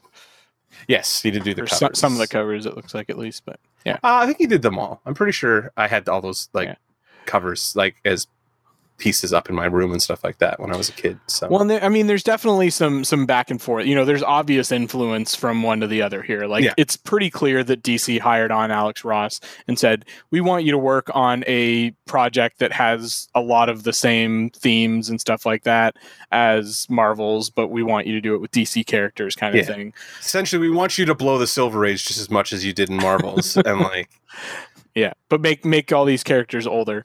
Yeah. So, I mean, I'm biased as a DC guy. I think I prefer Kingdom Come in the long run. The art is beautiful in both cases. It's definitely a little more developed in Kingdom Come. Kingdom Come is way more like the Alex Ross that I picture in my head. Like that style kind of stuck with him for a while. He hit a point in the early 2000s, or like maybe it was the late 2010 or like aughts or whatever, where he wanted to suddenly decided he needed to tighten his style up, so that as he aged, it wouldn't loosen up too much. Because most people, as they get older, their style kind of loosens up a little bit. Yeah. And he wanted to tighten it up before that happened, so that as he did loosen up, he'd still be incredibly tight with his style and stuff like that. I think he may have overdone it a little bit. Because the only thing we haven't really talked about is the epilogue at this point, which is like they just did in the last couple of years. Or like we'll get to that. I want to talk more about Kingdom Come first. All right, we can talk about Kingdom Come. At some point, we got to do a Kingdom Come episode as well. Oh no, we'll do the Kingdom Come absolutely. Once we've laid off DC for a while, but yeah, I mean, I imagine part of the art difference between the two is that DC probably saw Marvel's and was like, "Take all the fucking time you want to do Kingdom Come." There's probably a bit of that too. Yeah, absolutely. So he just had more time to put more detail into it and that kind of thing. Yeah, I know. I could see some pages in here where I'm definitely like, oh yeah, he was rushing some of this stuff because it's just like it's like the base coat and that's kind of it. Yeah, yeah. So, but I mean, both of the stories try to show consequences and like the real life toll of superheroics on everyday people. So there's definitely parallels there. Literally, when I was reading Marvels, I was not aware that this was before Kingdom Come. I thought maybe he was like working on them in parallel or something like that. Okay. So, but I kind of, before I actually looked up when Marvels was written, I kind of decided that I figured Marvels probably came first because it is a little bit more kind of raw. Yeah. But it honestly, it works. That style, I think, works for the story for me because Marvel is a little more ground level than DC's more like grandiose epic storytelling style to begin with. And, you know, that's not a slight on either. That's just the way that those two companies and universes work. So I thought it kind of worked. I have to say that I can't help but see Marvel's a little bit as an attempt to copy DC's more generational like legacy of characters. Whereas like Marvel has usually, you've already said, like Marvel has like this sliding scale timeline kind of thing, and they are always very hesitant to introduce legacy characters. I think that's become less now than it was then. I think now we've gotten to the Miles Morales layer where like we've got a second Spider-Man and there is another Captain. We've got a Peter Parker that's in his 30s kind of thing. We've had different Captain Americas and there's like Ironheart and all that kind of stuff happening now. Like, but yeah, I think at this point in time, Marvel was more like we have the characters that we like and we're going to work with, and they didn't feel like they wanted to do. Like, I get not wanting to move away from the characters that you made famous, you know what I mean? And like that's part of the problem. Like sometimes I have with DC, whereas like I grew up on Wally West Flash. Yeah, I fucking hate Barry Allen. Like, and not because I hate him, but I just find his character complete. Like, I don't relate to his character at all because I didn't grow up fucking reading him the way I grew up reading Wally. So I find that shit really frustrating in DC, on the DC side of stuff. Like, I'm a big Tim Drake Robin fan, and like, there's points in continuity recently where he wasn't even considered a real fucking Robin, and I'm like, that's insulting to me. You know what I mean? As somebody who read Batman through those 10 years where he was Robin, like he was just fucking Robin. And I'm like, that's annoying to me. Whereas, like, they're never going to say Steve Rogers was never Captain America or whatever because of a continuity reboot or what have you. They may say he was a Hydra agent. Yeah, I was going to say, wait, didn't they do that? But, like, I mean, there's all kinds of horse shit that comic books do that kind of shit happens, right? But, like, I don't know. There's little bits and pieces about how each universe works that I really like, and there's bits and pieces about each universe that I fucking can't stand. Like, there's stuff in the Marvel side, like, I don't give a shit about the cosmic stuff. Like Guardians of the Galaxy in the comics, fucking don't care at all. Even Fantastic Four that we talk about, like we're gonna get a movie, blah blah blah. I don't give a shit. You know what I mean? Like there's not a book I read on a regular basis. Yeah. If it's not Spider-Man or Batman or the X-Men, really, like I'm kind of in and out. I'm more of an Avengers guy now than I've ever been because of the movies, and like the Avengers became the popular book in the early 2000s to read as Bendis and the guys from the Ultimate Universe jumped ship and moved over to the 616. But like, I don't know. It's weird. Think about this. You're in an editorial meeting at Marvel in say 93 when they're planning Marvels. Sure. You're looking across the street at DC. You're looking at fucking like Death of Superman and Nightfall and NightQuest and everything fucking selling like hotcakes. And you're thinking like, how can we get a piece of that? How can we, start, obviously people are loving DC right now. Teacher, I have an answer. Marvel fucks this so hard. It's called Age of Apocalypse and the Clone Saga.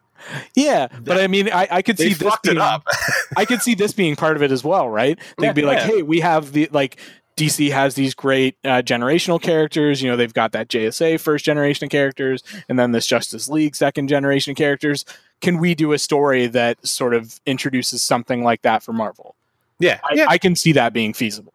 And like that's kind of how they've always had, because they have the Invaders, right, or whatever they want to call the Defenders, or whatever they like, the Captain America, Namor, Human Torch, et cetera, team that they show in the first issue of Marvels was kind of their proto JSA kind of team. They just don't play it up the way that Marvel does, where like for some reason the way DC does, where for some reason these people are still alive in 2020 and operating. You know what I mean? Like most of those characters don't operate anymore. Namor is immortal because he's Atlantean, and Captain America is immortal because he got a bunch of steroids shot into him. Yeah, he got super serum shot into him. Whereas like the entire JSA is apparently just immortal at this point. Like, there's so many characters that just don't age in the JSA that it almost makes no sense to me. I love those characters and I love that book, but like, those people should be dead. Yeah, they do go back and I mean they say like, oh, there was mystical, they were exposed to magical energy or something that prolonged their lives, and they'll do whatever they can at times to bring those characters back. And I mean, they're coming back shortly. Well, didn't they just come back? Yeah, they did. They don't have like their own series or anything yet, although I think that there may have just been one announced. I'm not sure about that, but I'm very much hoping to see more of them because they've just been kind of reintroduced into the DC continuity. Cool. Let's see what else I do. I have a couple like minor gripes. I have one art gripe and one writing gripe. Art wise, some of those cheesy old Silver Age Marvel costumes do not transfer well to Ross's style.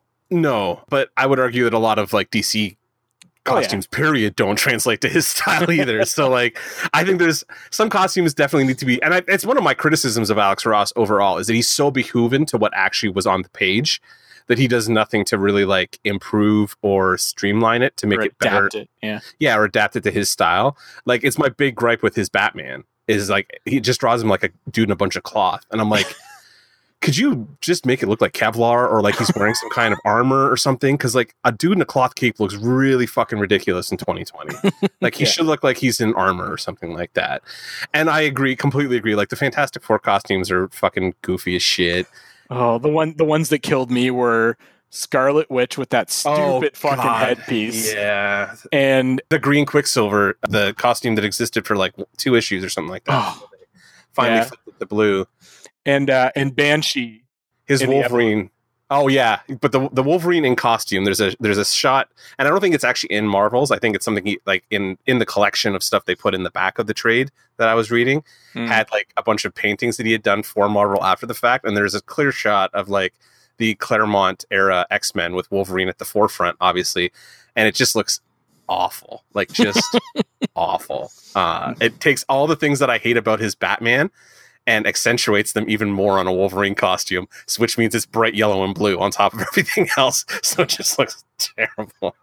But I'm not Alex Ross, so I guess I can't. I really shouldn't shit in like the 500-pound gorilla's mouth. But oh man, you're Wolverine and you're Batman, Alex. I just don't know. I just wish I liked them more. So yeah, So that's on the art side. On the writing side, in the end, like fucking Phil just waffles back and forth this whole goddamn story. Yeah. And that gets even worse in the sequel because he got back and forthing in the sequel. I actually read the sequel, like Eye of the Beholder, today. Oh, Eye of the Camera or whatever. I think it's Eye of the Beholder. Either way, whatever it's called, don't bother. It's fucking terrible. Like, it's just like the art's not great and like the writing's so-so and like he dies and shit. It's fucking miserably depressing. It's like, you know what? I don't want to deal with any of this stuff. But even just looking at these 4 issues, then the epilogue, which we'll talk about shortly, I don't know that Phil even had that much fucking character growth by the end of this whole thing. No, I think like he's not afraid of the Marvels anymore, which I guess is kind of like the through line of the story, where like his fear every time that he's introduced to a new group of these guys, with the exception of Captain America, he just starts actively shitting his pants. Yeah, he starts freaking out about like the consequences of this thing. The only one is literally Captain America, where him and everybody else who sees Captain America apparently is in love with Captain America. You know what I mean? Which I guess if you, in my head, if it's Chris Evans running around, I get it. I get it. I'm in love with Captain America too. So there you go. I want like an alternate universe story where Captain America, like that's his power, is that he can manipulate the way that people see him. Yeah, like that's people just all love him. They see him and just get gooey in the undercarriage or whatever because like he's Captain America and he looks like Chris Evans. Which I mean, like if that's who I'm supposed to picture in my head as Captain America, and then they're telling me like everybody just adores this guy and like he's the most handsome man on the planet, I'm like, yeah, okay, I can accept that. Like that makes realistic sense to me. So. It's America's ass. Just it is America. Exactly, America's ass. God, that line almost broke me in the theater when he said that. It is America's ass. That is America's ass. It's fucking perfect.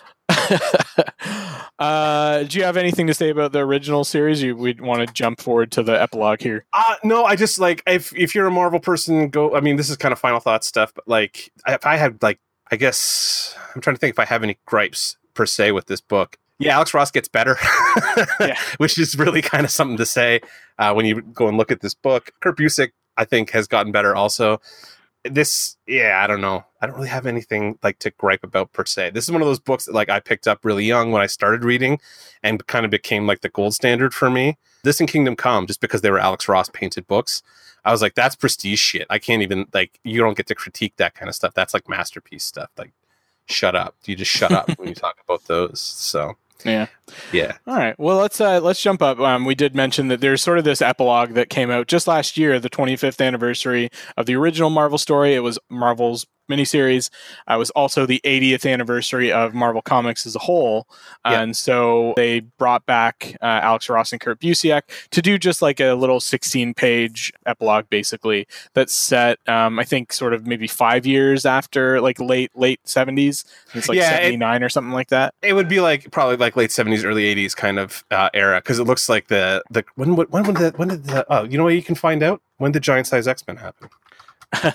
Well, it was this actual scene that it came from was in X-Men 98, which is 75. Would have been around 75 because it's before X-Men 94. In X-Men 98, which actually has the scene that this comic is based in, was April 1976. So Giant Size came out in 75, and then like 94 was the next month, and then I guess 96 would have been a couple months later. But this is it was right after the introduction of what has become kind of referred to as the Chris Claremont X-Men, right? Like the Wolverine Storm team, and Wolverine, and it's the Wolverine X-Men, basically, really. Storm, X-Men, or Storm, X-Men, Storm and X-Men, because like Wolverine just is X-Men in my head. Storm, Wolverine, Colossus, Nightcrawler. I think early on, Tomahawk's in there, or is it Tomahawk? What's that guy's? Oh, Thunderbird. Sorry, wow, that's the wrong character. Thunderbird is one of the additions who leaves eventually, along with Sunfire and Banshee. Yeah. Because the original team's been kidnapped or some fucking Marvel horseshit or something like that. So we put a new team together. So this is 25 years later, and basically Phil and his daughters sort of reminiscing in Rockefeller Center at around Christmas time, and all of the X-Men are there. Again, this is taken directly from this story in X-Men 98, but it's showing it from the point of view of Phil and his daughters rather than the point of view of the X-Men. And some Sentinels show up at the top of like 30 Rock.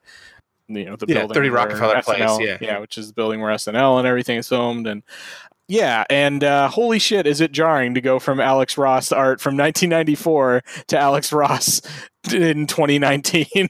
Yeah. Which and the cover of it too is kind of funny because like it shows Jean like phoenixing out, and like she doesn't really do that in the issue either, which is kind of weird. She doesn't even appear in the fucking issue. Well, she's in there because if you flip past, I thought her and Scott are in 30 Rock for this. No, splash page. If you open this, it's the second page of the story. There's the big shot of Rockefeller Center that he painted all the way up, which is fucking mind blowing. Like it's just so good. Oh yeah, it shows her in the distance. Her. No, they're right in the middle at the front. It's her and Slim right there behind Wolverine, next to Storm. That's because that's got to be Scott because he's got the red fucking glasses on. So the redhead next to him is Jean. Aurora is next to her, and then that's Colossus, the big dude, and that would be I think that's Forge actually to do with the mustache. Yeah, it would make sense. It would be Forge, and then Iceman has got the earmuffs on. Yeah. And that's Wolverine, obviously, because if you don't recognize Wolverine. Also note the Nick Fury cameo going on in the which is real convenient there. But again, it was in the original issue. They had that was real convenient that Nick Fury just happened to be at Rockefeller Center at the same time as the X-Men, and that Dr. Doom just so happened to be having a nice skate on the I mean, that's got to be somebody in a costume. I would assume that's not the real Dr. Doom, unless that's why Nick Fury's there and we just don't know. I don't know, but it's pretty. I mean, I guess if a Sentinel attack's going to happen, the Shield guys are going to be aware of it, right? So, like, there's a reason for Nick to be there. You're stretching. I am, absolutely. I just like seeing Nick Fury around, you know what I mean? I mean, it's not even really Nick Fury, because I barely consider white Nick Fury to be Nick Fury anymore. I'm all Sam Jackson Nick Fury. Well, that's ultimate Fury, right? So there is a black Nick Fury in 616 now. Like, I'm pretty sure. I think it's like his son or adopted something or other or whatever. Some ridiculous thing black they did. clone or some shit. Yeah, maybe it's a black. I don't know if they would go with that. That's fucking, there'd be some people getting yelling at them if they did like Black Clone, you know, but it's probably not too fucking far off that. So yeah. But yeah, no, this is super jarring. Like the art. Actually, you know what? I just noticed Chris Reeve. I don't know what page this is of this, but it's like right before the attack starts. Chris Reeve is the guy standing. Oh yeah, definitely. Clark and Lois are in this. Yeah, too. Clark and Lois, and they are again show up again. Yeah, in another Marvel comic. It's indulgent as shit, but like whatever. I'll take as many cases of Alex Ross painting DC characters I can get, even if it's in a fucking Marvel book. Yeah, I just wish this Storm painting is beautiful. That's all I really have to say about it, is like the painting look like is so much better than what you get in the old book. Like it is very jarring to go from like what he was doing in like at the beginning of his career versus like how fucking skilled he is as an illustrator now. Yeah, so. There's just so much detail and finesse, and I think that I have a feeling that Ross wanted to take a crack back at some of those images again. Well, that big splash page, big 2-page splash page is like almost entirely made up of shots. You know, they're like Phil's pictures or whatever, but they're almost entirely some of the most iconic panels from the original 25-year-old series. So I feel like Ross, he's definitely somebody that is, you know, sort of self-deprecating, self-effacing, like pretty critical of his own work. Yeah. Agreed. Yeah. If you ever like read any of his pieces, you know, any interviews or anything like that with him. So I feel like he kind of wanted to take another crack at some of that. Like there's probably been some stuff that he's been like looking at for 25 years being like, fuck, I know I could do that better if I got another shot at it. Oh, absolutely. Yeah. I mean, I think that's 90% of art is like looking back at the stuff you did and be like, I can do that fucking better now. You know what I mean? Like I do it all the time. Like every time I draw a new Batman, I'm like, man, this is better than the last one I did. So improvement. That's like how you it's almost part of how you develop, is just drawing the same shit over and over again so you can see where you're improving or where you need to improve. And yeah, he absolutely, I like, because like the one piece of art that I remember being like, oh, that doesn't look great, is the shots of Namor in the TV cameras. Mm-hmm. And he blatantly puts that like front and center on that redrawn page, and it's like pitch perfect this time as opposed to being a little loose where it was before. So no, I love that last page. I'd like to have that up on my wall, basically. It's so good. And story-wise, I think this ends on a little bit better note than the original series does. The original one ends on like a down note. He's really frustrated because he can't get his new book written. He's fucking like throwing shit at his TV and stuff like that. Whereas this one, and then he fucking goes outside and meets Danny Ketch, the Ghost Rider of the 90s. Yeah. And he calls him a nice normal boy. Yeah. And this is going to be a nice normal picture. Like, well, actually, that guy's going to be a demon spawn in like 10 years. So, like, I don't know. I mean, it's Marvel Universe. It's the way things happen. So there you go. But yeah. And then nobody fucking gives a shit about Danny Ketch anymore. No. Who was the character that they used in Agents of S.H.I.E.L.D.? Was it not Danny Ketch, or was it somebody else? No, he was a Hispanic character. Oh, right. Okay, so it wasn't Danny. It was Robbie Reyes. Yeah, but it's not Johnny Blaze, right? So it's not the original guy. So, okay, fair enough.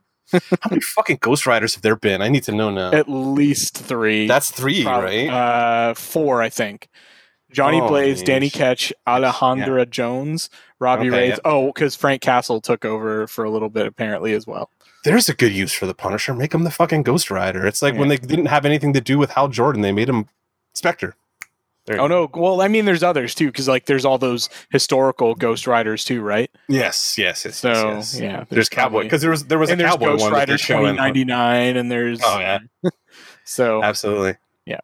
There's a lot. But yeah, I think that was kind of everything that I had to say. Do you want to just kind of give a rating and wrap up?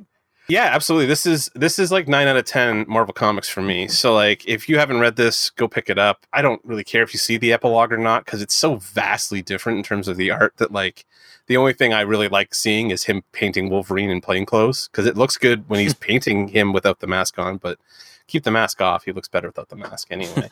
No, Marvel's is like, this is me becoming a comic book reader. This is one of those books that was like super important to me, realizing that comics could also be something serious and like something that I would like to do with my time as an adult and all that kind of stuff.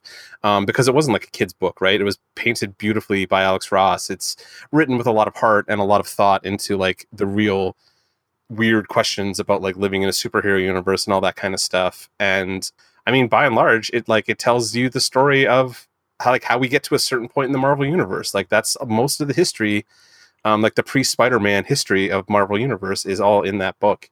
That's kind of all you need to know about like what happened with a lot of these characters before like the modern run of books starts, like in the 60s and stuff. So I highly recommend it. Did I say rating? 9 out of 10, right? Yeah. And a lot of it too, this is the only thing we didn't talk about. We talked about Gwen Stacy, but we didn't really talk about it in general. The Gwen Stacy character is generally often kind of forgotten now because like MJ has become the default love interest for Spider-Man, and they kind of forget that stage of him becoming a really important character was also him losing not only Uncle Ben, but like also having Gwen Stacy die, like reaffirming his... And George Stacy too. Yeah, and George Stacy as well. But I mean, like his girlfriend dying is kind of going to be the problem that really fucks with him, I'm assuming. Either way, like all those people dying on him is kind of what reaffirms him, like, I have to be Spider-Man. Like this is the great power with comes great responsibility, reminder moment, at least for the character for me, like the Gwen Stacy death and that kind of thing. But this is also just like you don't get to spend any time with Gwen, generally speaking, and you get to spend some nice time with Gwen, and she's just like exactly what you want her to be. She's the nicest person in the MCU or the 616 or whatever you want to call it, and you understand why Peter would fall in love with her and why everybody kind of likes her and all that kind of stuff, which is not something that comes up in Marvel anymore because it's all MJ and Gwen's been dead for 30-40 years now. So, but she's an important character in the history of Spider-Man, so I think it's nice that they take the time to like spend the time with Gwen Stacy, not just go do MJ and Spider-Man nonsense. It's that real key moment in Spider-Man's history that they go to. So for me, this is an 8 out of 10 series for me. It's definitely indulgent, but it's so fucking beautiful that it's pretty hard to stay mad at it. Yeah. And the thing is, we just get so little of Alex Ross doing interior art, especially now, especially for Marvel or DC. You know, he's done a lot more for that Astro City book. Yeah. So, I mean, this is essential viewing for any fan of Marvel Comics in particular. I'll just, sort of hedge that and say, if you're more just a fan of the characters of the MCU or something like that, proceed with caution. Or at least like you just know what you're getting into. Know that you're getting into a situation where there's going to be a lot of references. It's not going to fucking hold your hand through it. No. In any way. There's a lot of dense shit in there that you need to kind of either know or ignore, basically. So, or get the annotated version, and that way the annotated version would walk you through it. So maybe that's it. Yeah, maybe if you're a first time reader or not a big reader of fucking Silver Age Marvel comics, and who the fuck is these days? Then they're rough. So like then maybe read the annotated version so that you get more of those bits of context, especially if you're like heavy into the history and continuity side of things. If you're not, then maybe you'll be fine with just the normal version.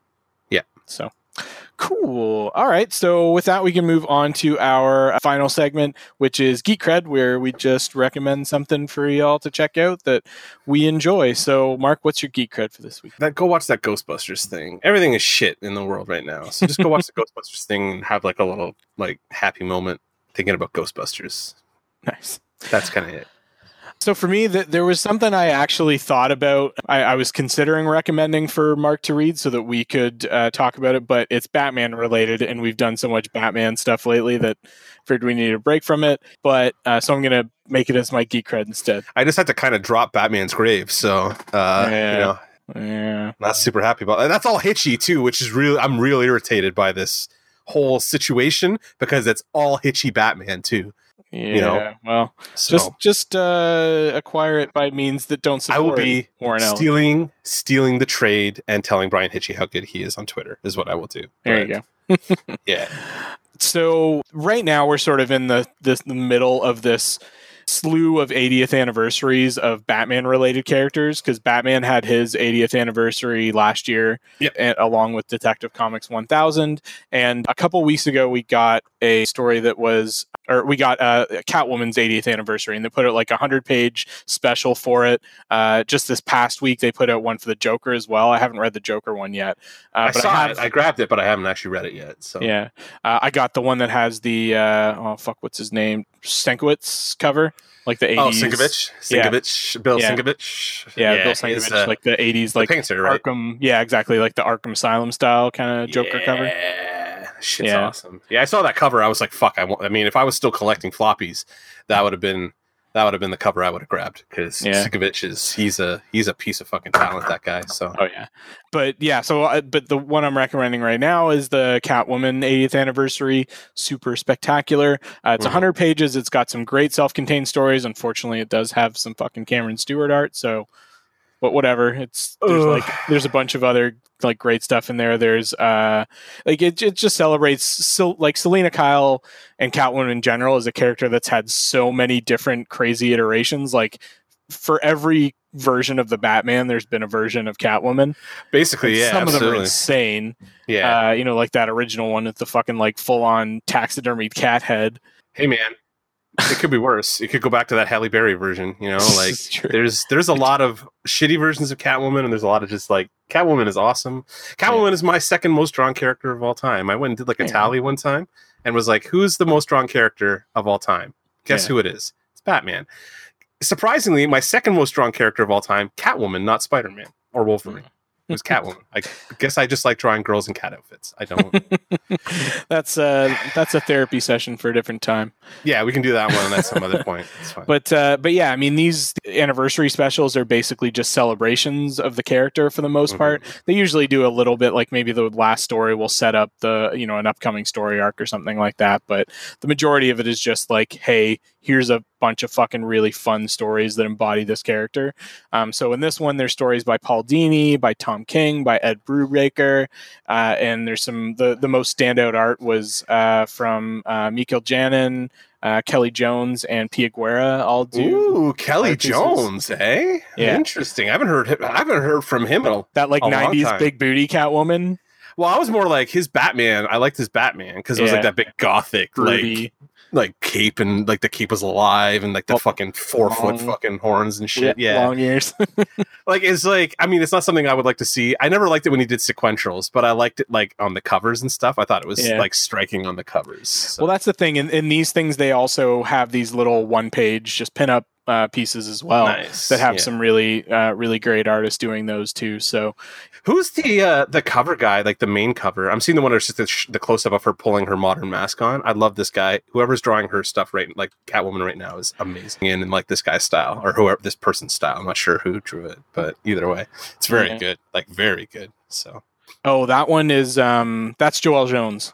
Oh, nice. Okay, I'm gonna have to look this person up. Yeah, she did the first few. She's the one that did the redesign for this current Catwoman run of the character, and she also wrote and drew the first few issues, and then kind of dropped off. But yeah, the one where she's pulling on that mask is Joelle Jones. Yeah, I've really enjoyed her Catwoman art. Because I love her art. Like, Joelle Jones is an amazing artist. I hate that costume. Like, it's so impractical that they went back to all these holes and shit on it. But especially after having Darwin fucking Cook design like the perfect costume for her, like that Darwin Cook Ed Brubaker costume is like, that is the Catwoman costume I'm going to go to my grave thinking about. You know what I mean? Like, it's so perfect. Yeah, with the goggles. Yeah, because the goggles just work. You know what I mean? Like that big cat eye effect and all that other stuff. It's not too ridiculous with the cat ears. It's just like a spy suit basically. Whereas this thing with the weird under, like the weird like shoulder windows, like the armpit windows, I'm like, what is that about? Like, that makes no sense to me. Like, it looks cool, but it's so weird. I don't know. Either way. Yeah. Talented artist. Yeah, indeed. Oh, and we'll hear this lists some of the pinup artists that are in it. So Babs Tarr, Ty Templeton, Tim Sale, Jai Lee, Jim Balin all have these little one-page pinups in it too. So yeah. And I mean, some of the cover art is amazing too. Like there's a Jim Lee cover, there's a Stanley Art Germ Lau cover, there's a Frank Joe cover, J. Scott Campbell. It's just crazy. Adam Hughes did like the old 60s I think version. So yeah, nice. Lot of good stuff and art and stories in this thing. Cool. Well, I'll pick it up and take a look at it when I get out somewhere. Yeah, where I can get comics. So with that, we can finish off this week's episode. So thank you very much for listening. If you have anything to contribute on Marvels, if you've read the series and have thoughts on it that you'd like to share with us, we would love to hear them. You can share them with us on our Facebook page at facebook.com/dancerobotdancepodcast. You can email us at dancerobotdancepodcast@gmail.com.